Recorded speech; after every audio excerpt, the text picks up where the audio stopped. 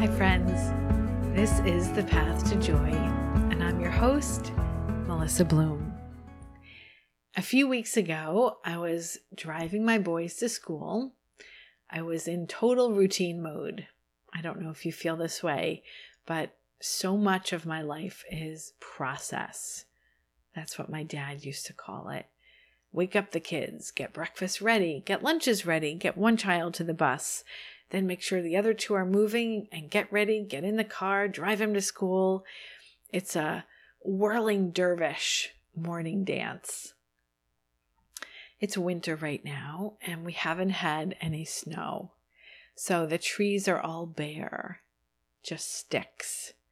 But on this routine day, we had a bright blue sky. And I am driving the twins to middle school. And I have this impulse to look to my left. And when I do, I see this massive tree with red leaves. It was a complete anomaly. Why would this tree in the middle of winter, or not the middle, but in winter, still retain all of its beautiful fall color when every other tree was bare? And the red leaves against the blue sky was just stunning. And then I felt it. It's this hitch. I'm a pretty emotional person, I admit. I cry often, usually lots and lots of happy or empathetic tears. But in this moment, looking at that tree in this completely barren landscape, I felt this emotion flood over me. I got goosebumps. I could feel the tears. It was a physiological reaction to the beauty and the wonder. How could this tree exist in December? And how could this beauty be so ephemeral? I knew the leaves would fall any day. The moment only lasted maybe 30 seconds at most. And then I was back to the car line and dropping off the boys. Have you had a moment like this one? It's almost like you step outside of yourself and your daily life, and you just feel this sense of wonder at the vastness, the startling beauty that exists within our world. That's awe. And that's what I want to chat about today. Awe. I think awe and joy are cousins. Joy's more quiet contentment, a combo of peace and appreciation of life at this moment in time. But awe is slightly different. Awe encompasses this sense, this appreciation of the vastness, the feeling that we're tiny grains of sand on the California coastline. I think of awe as embodying questions like, how was all of this created? How are we here? How can this all exist? I've been curious about awe for a number of years. My friend Brian introduced me to a guy named Dr. Keltner.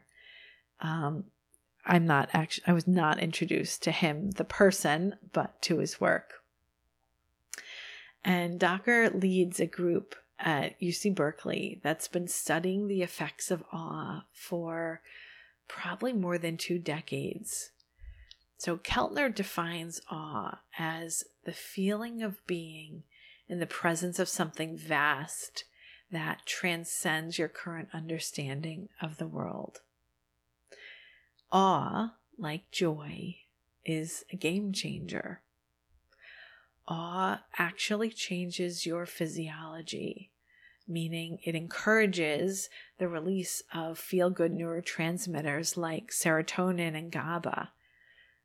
Awe also transports you out of the small, the minutia, the routine, and it opens you up to 2 of my other favorite words, wonder and possibility. And it can help your to-do list feel so much less overwhelming, and it can relieve some of the catastrophic nature of your worries. As humans, we are created by elements like hydrogen, carbon, oxygen, nitrogen.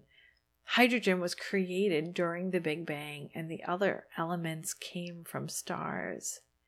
So we are quite literally made from the dust of the cosmos. How can your to-do list feel that pressing when you are made of stars?